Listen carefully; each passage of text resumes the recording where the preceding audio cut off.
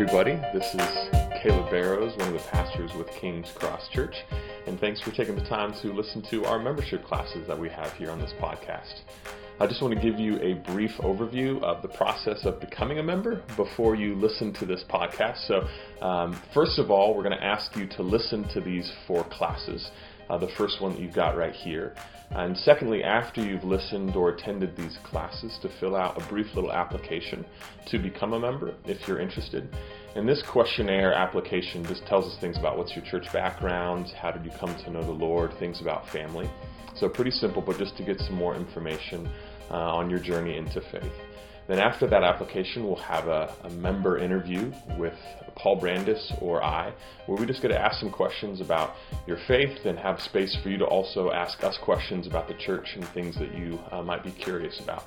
And after that member interview, lastly, we will have you confirmed by the elders. However, we don't have any elders yet, or even any members. So later this spring, we're going to have a member meeting where we confirm one another. So again, that process is listening to these classes or attending, filling out a member application, having a conversation interview with Paul Brandis or I, and then lastly, our confirmation here later in the spring. So that's the process for becoming a member. And right now you're about to listen to our first class on why become a church member. So thanks again for giving it a listen.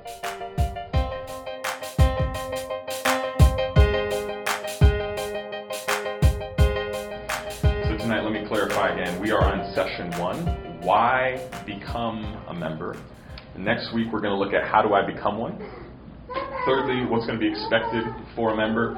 And then week 4 is how is the church organized. So there's a lot of ground for us to cover. It's actually going to get into some nitty-gritty as we go along, so that's why we want to stop and open up for questions. So if there's been things on your mind about King's Cross, why do we do it this way?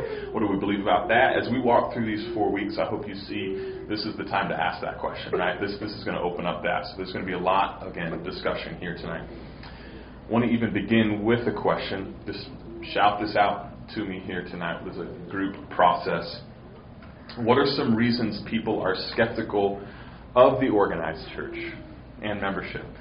Again, you might be vocalizing one you've got in your own heart about why you're skeptical, maybe reasons you've heard before, but what are some reasons people are skeptical about organized church and membership, more specifically? What have you all heard before? Board meetings.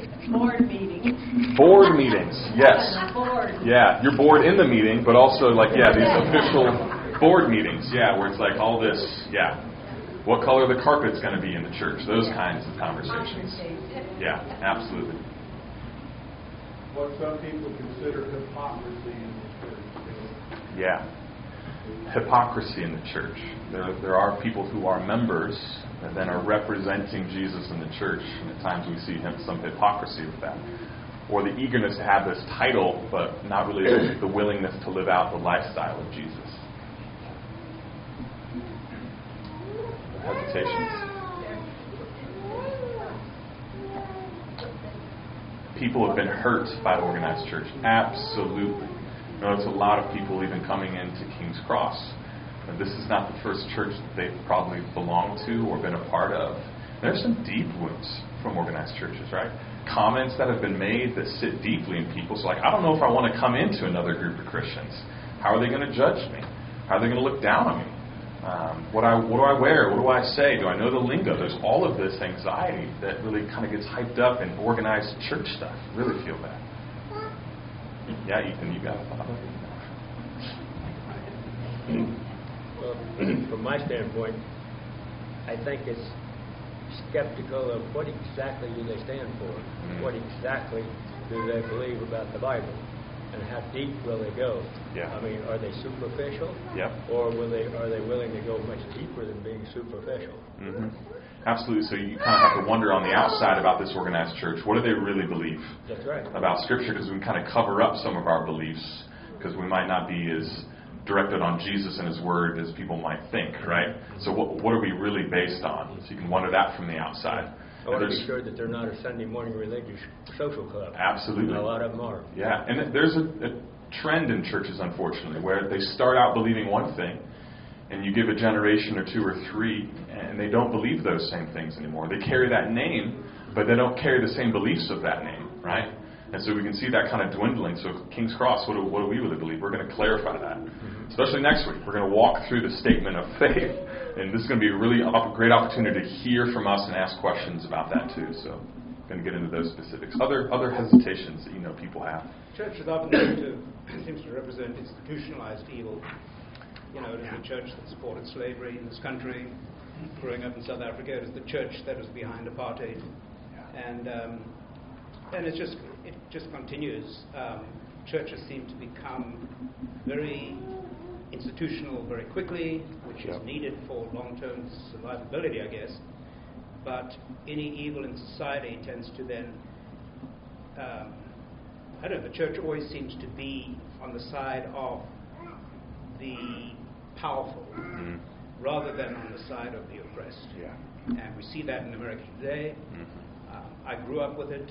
I've seen it here in my country of transplant. Churches don't usually stand up against institutionalized people. It's very hard for them to do so. Yeah, it's a great point. When you have organized religion, there typically does come with that power, and then a desire to hold on to that power and connections within our culture to that power, and we want to hold on to that. So we do actually turn a blind eye or even participate in things we should not at all. And there really is a history that we need to mourn as the church, right? That's a long history of many things that have gone on that we need to really look at as a church, don't we? Because we have to learn from that. Because we have a deep tendency to replicate those same things in our own day. That's very true. So people have a deep distaste because of what the church has done, and it doesn't help if we just try to deny, right? Like, no, it wasn't. No, actually, there's some really tragic things that have been done in the name of Jesus. Thankfully, our faith is not in the church; it's in Jesus, right? But we have to be able to own, because of that, the things that we have done wrongly. I was doing a lot of reading this summer on the church in Germany and how something like 70 to 80% of churches supported Hitler. Yeah. And you look at that and you wonder why people get discouraged and despondent with the church. Because I do as a Christian. I look at the German church and I think, this is horrifying. And so I think the church has a sickness that I don't quite know what the answer is. Yeah, I think it's easy to highlight voices like Dietrich Bonhoeffer, but forget They were in the minority. The many that were silent. And again, easy to just also point the finger backwards at other moments in history rather than saying presently in our own day. Surely we are missing things, right? Surely there are moments in our own story today that how are we as King's Cross thinking about and addressing these things? We have much room to grow in that. Absolutely. Can I ask you a question? Yeah, go for it, Margie. What do you consider the organized church? Yeah. Is it a denomination? Is it when we have elders and all that? Yeah. Or? Excellent question. What do we mean by the organized church? We actually do mean what we're doing right here tonight. And so we know that there's what we call the universal body of Christ. We're like this kind of the Christians everywhere, those that follow Jesus. They're not necessarily tied together by any explicit human organization, right, that we're tying together, that you can see and notice. We just have this connection in Jesus. So we believe in that, but there's also this local church expression where we come together and we have a bond, and we have even like a statement of faith that we believe. We have bylaws about how we're organized, because we need these things to clarify how we operate. So we're becoming organized. And there's some real benefits that flow from that, because we can work together in better ways, right? We can achieve things we could not achieve alone, but a lot of people, they see this organized thing, and they've had bad experiences, so they step away. So I do mean us, King's Cross. We are an organized body. We are coming together. And that's why we need to look at this tonight. Why, right? Because there are some hesitations. So why would we do this? If people have an issue with the organized church, why are we organizing? So this is a question we want to wrestle with tonight. Are we going to have a list of do's and don'ts? Now, in the church that I went to before, they had a book about that told you what you could do and what you couldn't do. You know. Yeah. I sure hope we don't have a book like that. Well, I have no plans. I didn't know if that was the No. organized church. Well, it's a great moment. You do have a book on your table. It is not a book of do's and don'ts. But actually, I do want to highlight. That's session 5. Yeah. Oh, okay. We'll get there. It's It's going to be a long session. No, I think we do have one book, right? The scriptures that we want to follow. Ten Commandments. And it's out of the gospel about who are we in Jesus because of what He's done for us. And we got to start with that good news. That's this proclamation of something that has been done. That's news, right? We've talked about this before.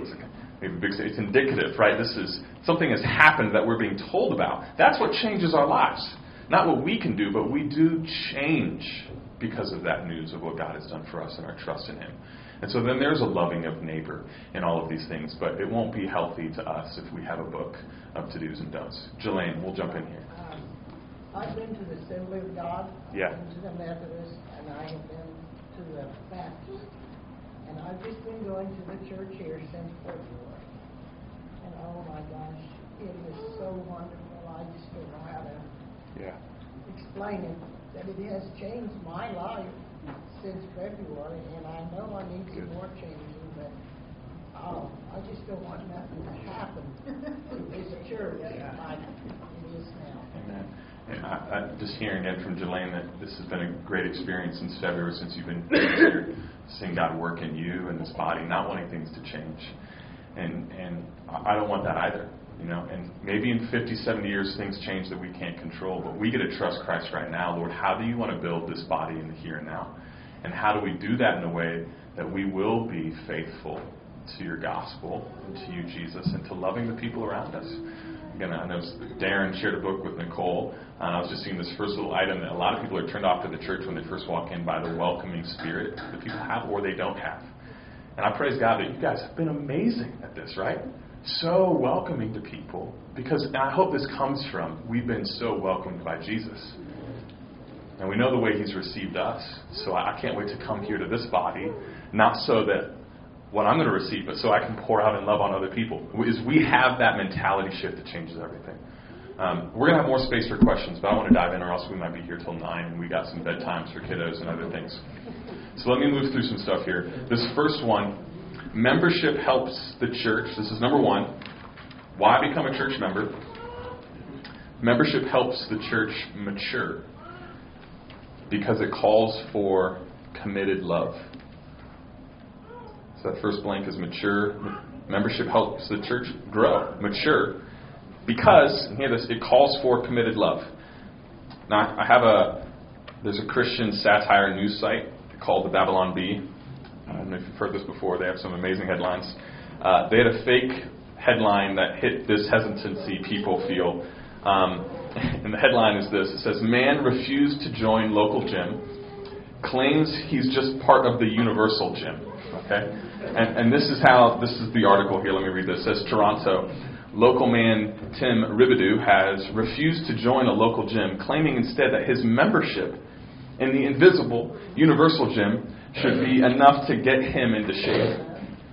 He says, I'm not really into the whole organized fitness thing, he told reporters, stating that he's been burned a few times by gyms that didn't cater to his every whim. I'm into fitness, but I'm not religious about it. He also launched into a long diatribe about the hypocrisy of other people he sees at the gym who are working out but aren't perfectly fit yet. That really turned me off to the whole institutional exercise thing. It's just not for me. And Ribideau states that he simply exercises on his own time, whenever he feels like it, with no disciplined routine or partners to keep him accountable. I like this. Nature is my gym, is what he says. This article concludes saying, at publishing time, sources had been able to confirm that Ribideau hasn't exercised in 14 years. So again, Babylon Bee is a fictional satire news site, but it's making a point here, right? I just want to bring out 2 caveats. We do believe in the universal church. We have these creeds we read that say things like, I believe in one holy Catholic, not meaning Roman Catholic, which we clarify for you, Catholic in the old meaning of the word, universal. That the body of Jesus is not just here in Rice County or in this room. The body of Jesus is in South Africa. It's in England. It's in Taiwan. It's all across the world. So we do believe in the universal church. This is a beautiful thing that we are a part of. I also want to clarify it's possible to grow in Jesus and not be a part of a local church. Well, be careful in this. Even say missionaries that are overseas entering into new places where there's no church and they're bringing the gospel here. Don't want to say that they can't grow, right? Clearly not. They can grow. There is that possibility, but I do not want to minimize how pivotal the local body of Jesus is to our growth. And increasingly today, there's a solo Christianity thing where I don't need other believers of the church. I'm just going to be at home, sitting on my couch, watching it on TV. And we are missing something in that. We're being deceived about our growth and maturity. So hear this point. We can talk about like the universal gym, and I don't need this place to really get in shape. But hear this point. We really do need one another to grow. So consistently, what keeps you accountable to grow and get in physical shape in a gym, this accountability from other people, is also what we need from one another in the local church. To be increasing in our love of Jesus. We need this for one another. Maybe some pushback you might have is, okay, Caleb, I get you. Like, that's a reason why I should attend church. Okay, maybe I should come on Sunday mornings, but like, do I need to be a member of the church? Do I need to have this committed thing going on? And this is where I want you to look at that second part of the phrase we have there, where it says, membership helps the church mature in Jesus because it calls for committed love.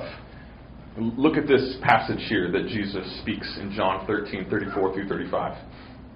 A new commandment I give to you, that you love one another just as I have loved you. You also are to love one another. By this all people will know that you are my disciples, if you have love for one another. So the way the world around us is meant to recognize who is a true follower of Jesus is by our love for one another. But how can they see that unless we are actually connected to one another? No? And look at all these commands that are in Scripture that I have listed out for you. Bear one another's burdens, therefore welcome one another as Christ has welcomed you. Live in harmony with one another. These are very difficult commands to follow. All the more if you're only following them from your couch at home via TV. You know what I'm saying? We cannot do solo Christianity and do the Christianity that Jesus has called us to, because it's hard. And bearing one another's burdens is not fun. It's not easy. And we need a committed love. So if we're only a part of the church in our attendance, it's really easy for us to check out when the going gets difficult. And I don't mean check out when the doctrine gets thrown out the window. That might be a good moment to check out. And so you should check us and maybe look for other churches when you hear the gospel no longer preached. But when it becomes tough because of expectations of love towards one another, you know what I'm saying? That's why membership is so key. It holds us accountable. It makes us press in more deeply towards caring for one another. It's the same thing we see in marriage, right? You have a committed love with another person and you've promised yourself. Does that deepen your love for the other person? Yes, right? That's why marriage is so powerful. You're saying, I'm with you and for you in the hardest times. And why that relationship is different. In the same way in the local church, we don't want a shallow voicing of, yes, I'm with you on Sunday morning, but we want to say, I'm going to be with you and for you unto Christ's likeness, even when it's really hard. And that's what we're saying in membership. This is beautiful. You see this. I want to open up for questions here in just a second, but two more caveats real quickly. This does not mean we're not trying to love other Christians in our community. Clearly want to do that, and around the world. It's not saying this is the only group of committed Christians that we love. Nor does it mean that we don't love people who aren't Christians. That's not what I mean either. But there is a specific command to really love a body that you're a part of. For instance, look at this in Galatians chapter 6, verse 10. So then, as we have opportunity, let us do good to everyone, especially to those who are of the household of faith. I think that's broad, but it's also like, who's in your household? Because it's easy to say, I love Christians everywhere, which in other words, you love Christians nowhere. You know? I love everybody out there, but it's the specific neighbor Christian in your local church that this needs to be expressed to. Those of the household of faith. So again, membership, the why here is that you'd be looking around in this room and say, I'm committing myself by the grace of Jesus, to love these people. That these will be the people I share my life with, that I share the gospel with, that I share my hurt and my difficulties. I'm going to be committed to this group and bear their burdens and forgive them. I want to grow with you. That's why membership is so important. I know we got to keep moving. Any questions before I turn this over to Paul from that first section? Membership helps us mature because of committed love. Sitting that for a while. All right, I think I'm going to turn this over to you, Paul. We got a lot more ground to cover. Yeah, I love the marriage metaphor for that point, because I think it drives it home. Metaphors break down at a certain point. No metaphor is perfect, but it does give an image for one of the things that we're trying to do here. Regularly attending a church, you're dating. Membership class is the engagement phase. You guys have taken the next step. Caleb and I proposed to you. You said yes. But there's something mysterious that happens when a couple gets married. And when a couple makes vows to one another. And it's not magical, but it's mysterious. Because marriage is a picture of Christ and the church. Well, this is the church, and Christ is our head. And Christ as the church is our husband, and we are his bride. And so there is a parallel there, I think, even between marriage and what we're doing in church membership.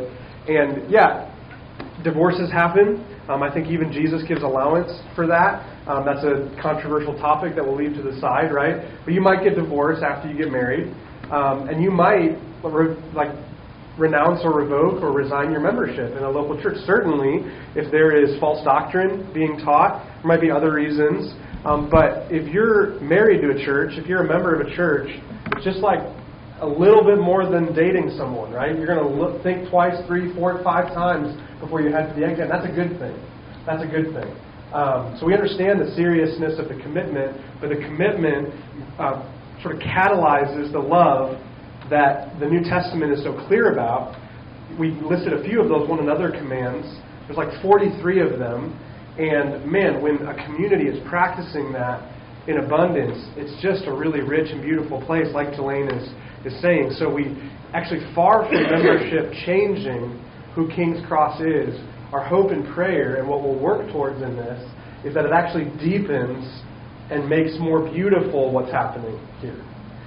We can't promise that. There are no promises. I mean, the only thing that I've ever promised, and Caleb and I have ever promised, is that we won't be a perfect church, right? But we'll certainly apologize when we get it wrong and seek to correct those mistakes and make it better. But moving forward, another helpful metaphor here. Again, metaphors break down. This one comes in the book Church Membership. So we got one of these for each household. So if you take one home with, if you're here with your husband or wife tonight, and if you didn't grab one, if kind of where you were sitting, there's some extras that are sitting over on, right behind Brent there on the bench. So make sure you get one of these. This is a group called 9 Marks. This is a kind of a church group out of D.C. Senior pastor in a church in the D.C. area, Mark Dever, and do not agree with like 100% of everything that 9 Marks put out, or even 100% of what's in this book, but some really solid, great stuff. So if you read it and you're like, oh man, is that exactly what King's Cross believes? You can certainly ask a follow-up, but really helpful kind of book. And there's a great metaphor. This is number 2. Membership is the official recognition of who belongs to the body of Jesus. I don't know which blanks those are. Which blanks are the blanks? Which words are the blank? Official. Official and recognition. Okay. Membership is the official recognition of who belongs to the belongs. So one of the metaphors that this book unpacks about what the church is it's like an embassy. An embassy. So this is the Olympics kick off tomorrow, right? So we'll be these kind of every couple of years. Our vision is raised up for how big the world is through the Olympic Games. That happens in other ways and should happen maybe even more than it does. But I know for me, the Olympics is a catalyst for me to be reminded of how big the world is. And you think about all these other countries and how many of them the United States has embassies in. And if you traveled to that country, and if you ran into any sort of problem there as an American citizen, one of the first places that you would want to go is the American Embassy. In fact, it's actually, even though it's in another country, it's actually a piece of American soil in sort of the agreement between countries. It's in a piece of American soil in a different country. And as a citizen of America, it's a place where you want to go, because your citizenship of our country, it's a big deal. They're sort of saying, you're one of ours, right? And in another country, an embassy is that place where if you had any problems, that's home base for you. The church, right, that we know that ultimately God is king over all and sovereign over all, right? But the world, including the world, of course, but the world is in a state of rebellion. And so churches act as embassies or outposts as God's kingdom is in the already but not yet state. So God's kingdom's already here. God's already king. He's already reigning. It's part of why king is in the name of our church, is because we want that constant, repetitive reminder that Jesus is king and Lord over all. Goodness, I say that to the students. Why do we gather for worship at Sterling College Chapel? It's because we believe that Jesus is Lord over all, even Lord over death. He defeated the ultimate enemy, death. So he is king over all, but there's a very clearly still a brokenness, a deep brokenness to this world. And there's a deep rebellion that still exists in this world. And so does that not raise your vision for what the church is? To know that in the midst of what is deeply broken still, we function, it's like, what a privilege to function as an embassy in this rebellious place that is in the process of coming back to its rightful king and being renewed back to its rightful king. And what's an important document at an embassy? What would they want proof of when you show up at that embassy to say you're a citizen of this country, not of another? A passport. So as the local churches, healthy local churches, are embassies in a broken and rebellious world, part of the renewal process of bringing back this rebellious world to its rightful king, your passport is your document that declares you are a recognized and official member of that country, of the country of God's kingdom. So it's a helpful metaphor, and it's because it'd be hard. Like, how would we give out passports for the universal church?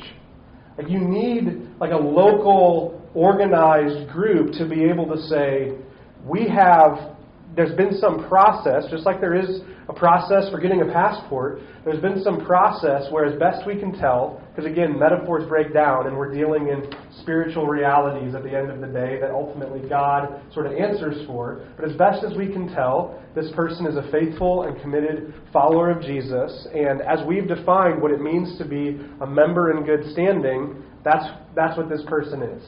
So we are sort of stamping them with a passport that they are part of the embassy. They're part of this outpost of God's kingdom in this broken and rebellious world. So the author of this book, Jonathan Leeman, he writes about giving the local church the authority to really lead this process in the life of Christians. He says the Bible establishes the local church as your highest authority on earth when it comes to your discipleship to Christ and your citizenship in Christ's present and promised nation. There are things which we alone as Christians don't have the authority to do, but as a collective body and local church, we do have the authority to carry forward. We get to some of those things a little bit later. So that's a helpful metaphor. Let me see if I'm missing anything here. Yeah, I've kind of already hit on this, but just as a passport and citizenship comes with certain rights and privileges, so then also being a member of a church comes with certain rights and privileges. So this process is important, secondly, because it's an official recognition of who belongs to the body of Jesus. Questions about that? Okay. Number 3, back to Caleb. This is back to our youth ministry days. We do dueling sermons. We make the students vote on who they like more. There's always Caleb. Yes, that third one, this is great because we can leave a little bit more time for questions at the end. Get kids home here too. But number 3, membership gives elders, pastors clarity and who to care for. Clarity and who to care for. Again, membership gives elders, pastors clarity and who to care for. So kind of build off that citizenship model. If someone from, say, Ethiopia was to apply to the U.S. for help in a certain situation, the U.S. would not be responsible to them to give care in a legal sense if they're not a citizen of the United States, right? But if I, as a citizen, I'm living in Ethiopia and I'm requesting help, there is a legal responsibility from the United States to help me, right? I'm a citizen of the United States. And so that's my country. They're going to care for me. That's how we kind of operate overseas. In the same way, the local church, we're saying I'm going to be providing care for this group of people, right? And we can't do that for the entire world, but we are called to love certain people. So let me make this a little bit more clear. This idea of shepherd, elder in Scripture, pastor, is actually a word that just means a shepherd, someone who's watching over sheep. And we see that in the New Testament. This term shepherd is used interchangeably, the same with the word elder or overseer. So we see these kind of used both. So in Acts 20:28, for instance, you have it says, "Pay careful attention to yourselves and to all the flock in which the Holy Spirit has made you overseers, to care for the church of God which He obtained with His own blood." Or again, Hebrews 13:17. "Obey your leaders and submit to them, for they are keeping watch over your souls as those who will give an account. Let them do this with joy and not with groaning, for that would be of no advantage to you."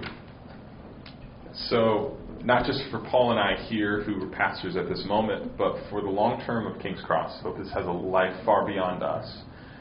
We want those pastors, elders who are part of the church to know who are they most responsible to care for, right? Of course, we want to love everyone here in Lions, people that are other Christians at other churches, and those who are non-believers, but there is a specific call, see here, to oversee and to shepherd the flock God has given, right? But we'll take, who are those people? There needs to be a specificity to who they are, and membership helps clarify that, helps draw that out, so that as we're accountable to God, to give an account one day for what we spoke, the truth, how we counseled, how we cared for His sheep, we're going to give an account for that. But I won't be giving an account for how I shepherded the people in Tajikistan, because I don't have access, not there. Those are not the sheep, part of this household of faith, this flock. But the Lord will hold me accountable for how I pastor you all, what I teach to you all, how I care for you. Again, if someone is just attending and not a member, it's not mean we're not going to care for them. You hear me? But again, we're looking for this clarity of who's saying, I belong to this body. And we want to make sure that we specifically are leading that group of people towards deeper maturity in Jesus and who we care for. So this is where membership is also important. Any questions on that one? Number 3. I'm making really good pace here tonight. This is great. Go for it. I have a question. I just want to make a statement. The church that Paul and I came from, or here, one of the things that we were really poor at, and I come from, for those of you that don't know me, and that's most of you,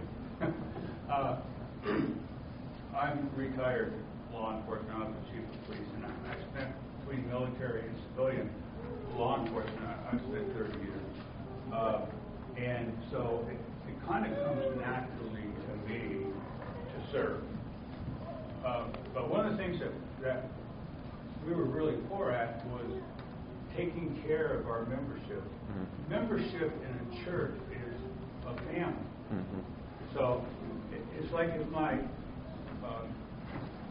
brother by blood, if he needed something, why wouldn't I give that to him? And by helping my brother, I get joy and satisfaction from that, and I feel blessed. And sometimes when people turn down our help, they're robbing us of a blessing. So as a church body, as a membership, there should not be anyone in that body that has a need. Mm-hmm. We're all responsible to our brothers and sisters in Christ to address it if there's a need. Yep. And unfortunately, people will have needs and they won't bring it forward so it doesn't get addressed because you can't fault your brother or your sister if they don't know. Mm-hmm. I used to tell my people that you are no good to me and you are no good to the public that you serve if you don't get yourself healthy. That means physically, as a police officer, psychologically. You have to be healthy. So we should be in the business of making sure that our body of believers, our membership, are healthy. Mm-hmm. And if we're healthy, then we're more able to reach out and do what our Lord commanded us to do. Yep. So it's a family, and that's very important. And that's a great point, because even as I have this, it's not just clarifying for elders, pastors, right? It's clarifying for everybody who I really want to be committed to in love, so that we can share one another's burdens that we were talking about before. I just want to highlight one point, too, as well, what Paul's talking about with this passport and kind of the embassy motif, too, around, as elsewhere in the community, as people see King's Cross, there will be this sense of, like, some people say, yeah, I'm a part of King's Cross, but they only come, like, once or twice, you know? And then people are seeing their life, and they're understanding what King's Cross is because of that person's life, because they think they're a part of it, you know? But really they're not. So this membership actually helps clarify and work against hypocrisy in our community. Do you get that? Because it's actually like, no, these are the members. These are the people that are representing Jesus. As we're saying, you have this passport. You are a representative of Jesus in our community. And so it actually helps us hold people accountable. Say if they're living in a way that actually doesn't honor Christ, there's a process of separating them, right, from the body and saying that, like, actually you're not representing Jesus right now. And that's important for holding people accountable. But how do you do that if there's no organized body to do that with, right? There's no structure there so people can live however they want and say they're a Christian. And then our world gets really confused why Christians look the way they do.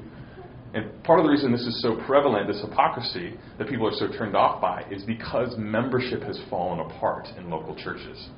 Do you get that? I just wanted to build that out a little bit more. So that's why it's so important, because we as a body get to hold one another accountable so that those outside can more accurately see who really is following Jesus, who's representing him. Okay, I'm going to turn it over to Paul here. We've got one last little bit to cover and then some questions. Yeah, I think that piece of we hold one another accountable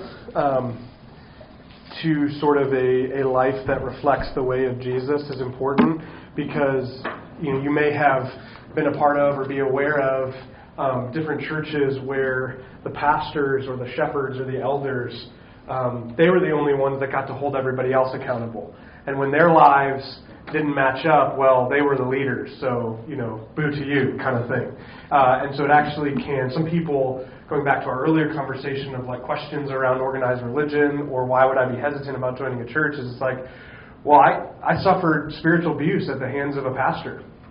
And so there's sort of a mutual sort of holding one another accountable in the midst of all of that, where just because Caleb and I are pastors doesn't mean we're not perfect, right? We will fail you. And so there has to be sort of a mutuality in the midst of all of that, and not this is Jesus 101 on leadership, right? Jesus on leadership 101 is the Gentiles, when it comes to their authority, what do? They lord it over you. But not so with you. That's what the Gentiles do. They lord their authority over those that they lead. But not so with you. Instead, whoever would be first among you shall be last, and whoever will be last shall be first. For the Son of Man did not even come to be served. The king of this kingdom did not come to be served, but instead to serve and to give his life as a ransom for many. So that's the model of leadership in this embassy. And so there is a sense of we need to hold one another accountable so that we actually are living in the way and walking in the way of Jesus. But that never should result in spiritual abuse. And all too often it has. And actually to that point, great transition, Paul. Membership gives the congregation a vital role in decision making. How about it, right? Because checks and balances are a good thing. Founding fathers are pretty smart, y'all. There's this idea in Protestantism especially about the priesthood of all believers. And it's kind of found in a lot of different places, but a ton of it's anchored in a beautiful passage in Ephesians chapter 4. So I'll just read a few verses here. And Jesus gave the apostles, the prophets, the evangelists, the shepherds, and the teachers. He gave them gifts to do everything, and then nobody else would have to do anything. Wait, no, that's not what it says. And He gave the apostles, the prophets, the evangelists, the shepherds, and teachers. Why? To equip the saints for the work of ministry. To equip the saints for the work of ministry, for building up the body of Christ. Until when? Well, until we all attain the unity of the faith and of the knowledge of the Son of God, to mature manhood and womanhood, to the measure of the statute of the fullness of Christ, so that we may no longer be children, tossed to and fro by the waves and carried about by every wind of doctrine, by human cunning, by craftiness and deceitful schemes. Rather, speaking the truth in love, we are to grow up in every way into Him who is the head, into Christ, from whom the whole body, joined and held together by every joint with which it is equipped, when each part is working properly, makes the body grow so that it builds itself up in love. So did you hear the universality and mutuality of that process? Did you also hear how far we are from attaining it? Right? We're doing this until we all attain to the unity of the faith and the knowledge of the Son of God, to mature manhood and womanhood. So there's sort of a perpetual chasing after this goal in churches, but we're all doing it and we're all accomplishing it. So leadership's goal is to equip the saints for the works of ministry. That's Ephesians 4:11 and 12. And so under that idea, even as a church plant, a lot of the early decisions and even still current decisions is made by our staff, which is myself and Caleb and Ashley. We also have already begun to equip for the saints the work of ministry. It's why we recruited a launch team. It's why we established launch team leaders for hospitality, for tech. I mean, you heard Caleb mention that Travis leads our tech team. He doesn't just serve in that space, he leads in that space. And so many of you otherwise are already engaged in the works of ministry. So we're already doing this. And membership allows us to formalize some structures. The formal term for this, don't fall asleep on me, is church polity. How is the church organized? And we get kind of almost a whole session on that and really drill down into the specifics. But from a 30,000 point view, there's a lot of different opinions on this. And for us, it's kind of a secondary issue. We've made a decision on it. We want to organize in a particular way. But I'm not going to get into a fist fight with anybody about this. Some people would. But to me, this is kind of a secondary issue. There's lots of good people that think differently. But we believe that checks and balances are a really good thing. And so an image, you can write this down, an image that is helpful when you think about our 30,000 foot polity is a three-legged stool. A three-legged stool that only has two legs isn't going to be very good.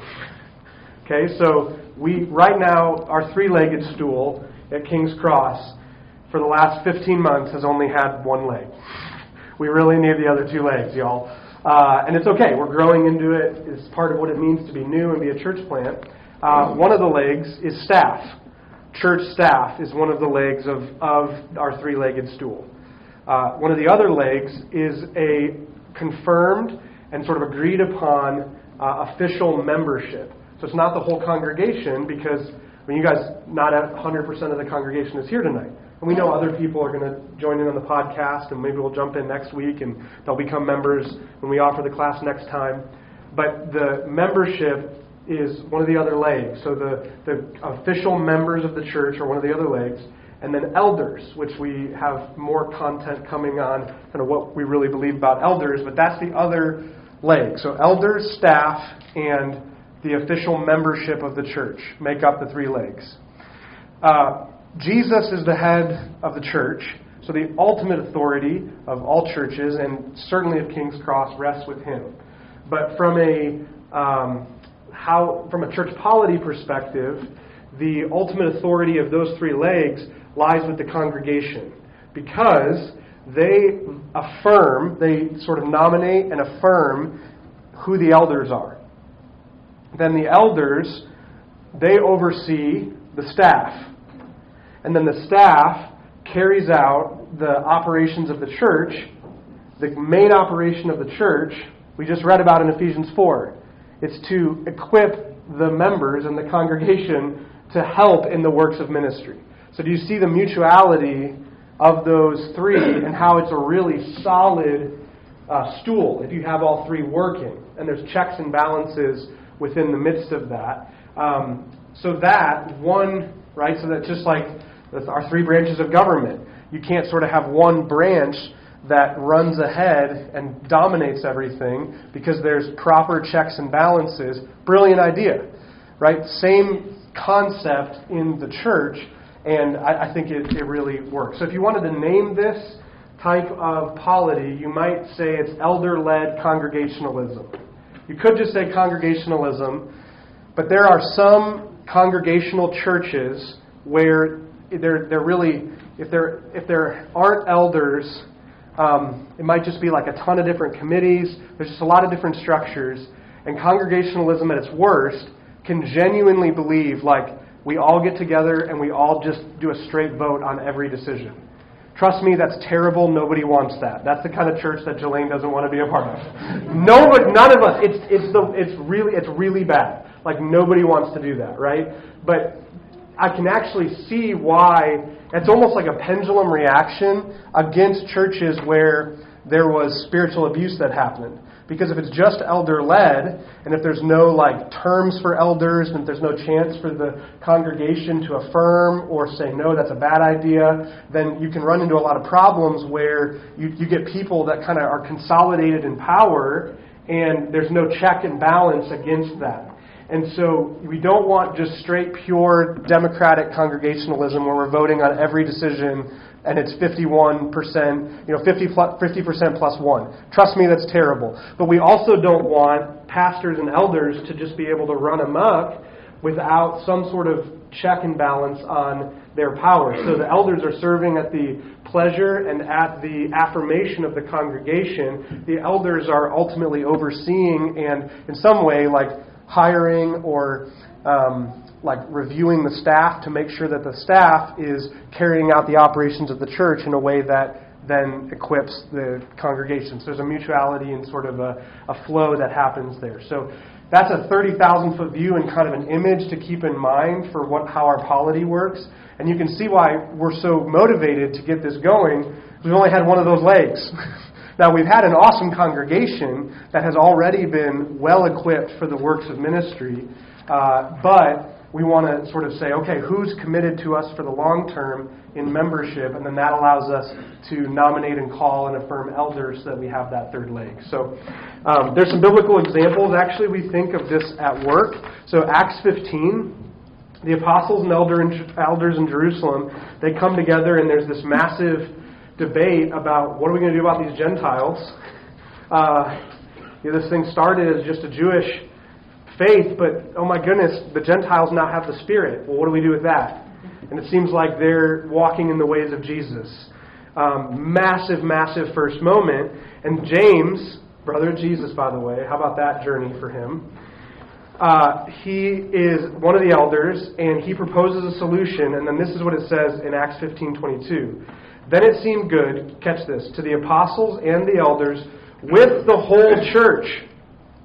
So it's not just the apostles and the elders, but with the whole church to choose men from among them and send them to Antioch with Paul and Barnabas. So it seems, and there's another example even in Acts 6, where there seems to be some sort of process of, hey, there's leadership here, and there's a respect for that, but we don't, were they voting? Maybe, but there's some sort of like, how does the whole church agree on something? And so, yeah, again, this is a description of the earliest church, and there's been a lot of, under God's guiding and leading over the centuries, like a lot of development in the church. So it's a description, not always a prescription of what we have to do, but we think in some ways it kind of describes this polity that we're aiming for. So for us to develop as a healthy church, we need to discern who should be allowed to vote and who shouldn't be. Who is this congregation that we really call King's Cross and then call together to vote? And that's not like, again, really we're aiming probably just for one meeting a year where we're voting. And the big thing we're doing is voting elders, and and this is one of the other areas, right, of we already have great congregants who lead in these areas, but a big question I'm sure a lot of you have is church finances. And that is a spot where we want to be really transparent. We want to be really open. It's a spot where, man, how often, you do not have to go very long regularly checking the news before you hear of another pastor or church where financial abuse occurred. So we already have good checks and balances in those ways. If you're wondering, Tony, raise your hand. If you have questions about our finances, Tony already leads our finance team, right? But we actually, that's a spot where we'd love to have full transparency for the entire membership to vote on our budget and to say, okay, here's, we like the budget that's been proposed and we're going to vote on that. Those are two big votes, and so the power lying with the congregation in those moments. So questions about that? There's more on elders and all of that, but questions on that, like high 30,000-foot view of polity. Clear as mud. So confusing, it's not worth asking. I think you're good. Is that right? I think yes. So. It's awesome. Thank you guys for taking time to be with us tonight. I just want to affirm, I know we're doing this for the next 4 weeks, and I know this is like a real time sacrifice that you guys are giving to either listen to this or be here tonight. But I hope you understand what this means for King's Cross as a foundation, right? That what we're setting up in a membership, I hope, is a foundation that God's building by His grace that will last a very long time. And so we want to do this right. We want to do this thoroughly and have your input and questions so that we can build a really healthy church, right? That this vine's going to grow in a really strong, healthy trellis that's going to last a long time. So we want to give deep thought to this. So again, thank you for your thoughts tonight.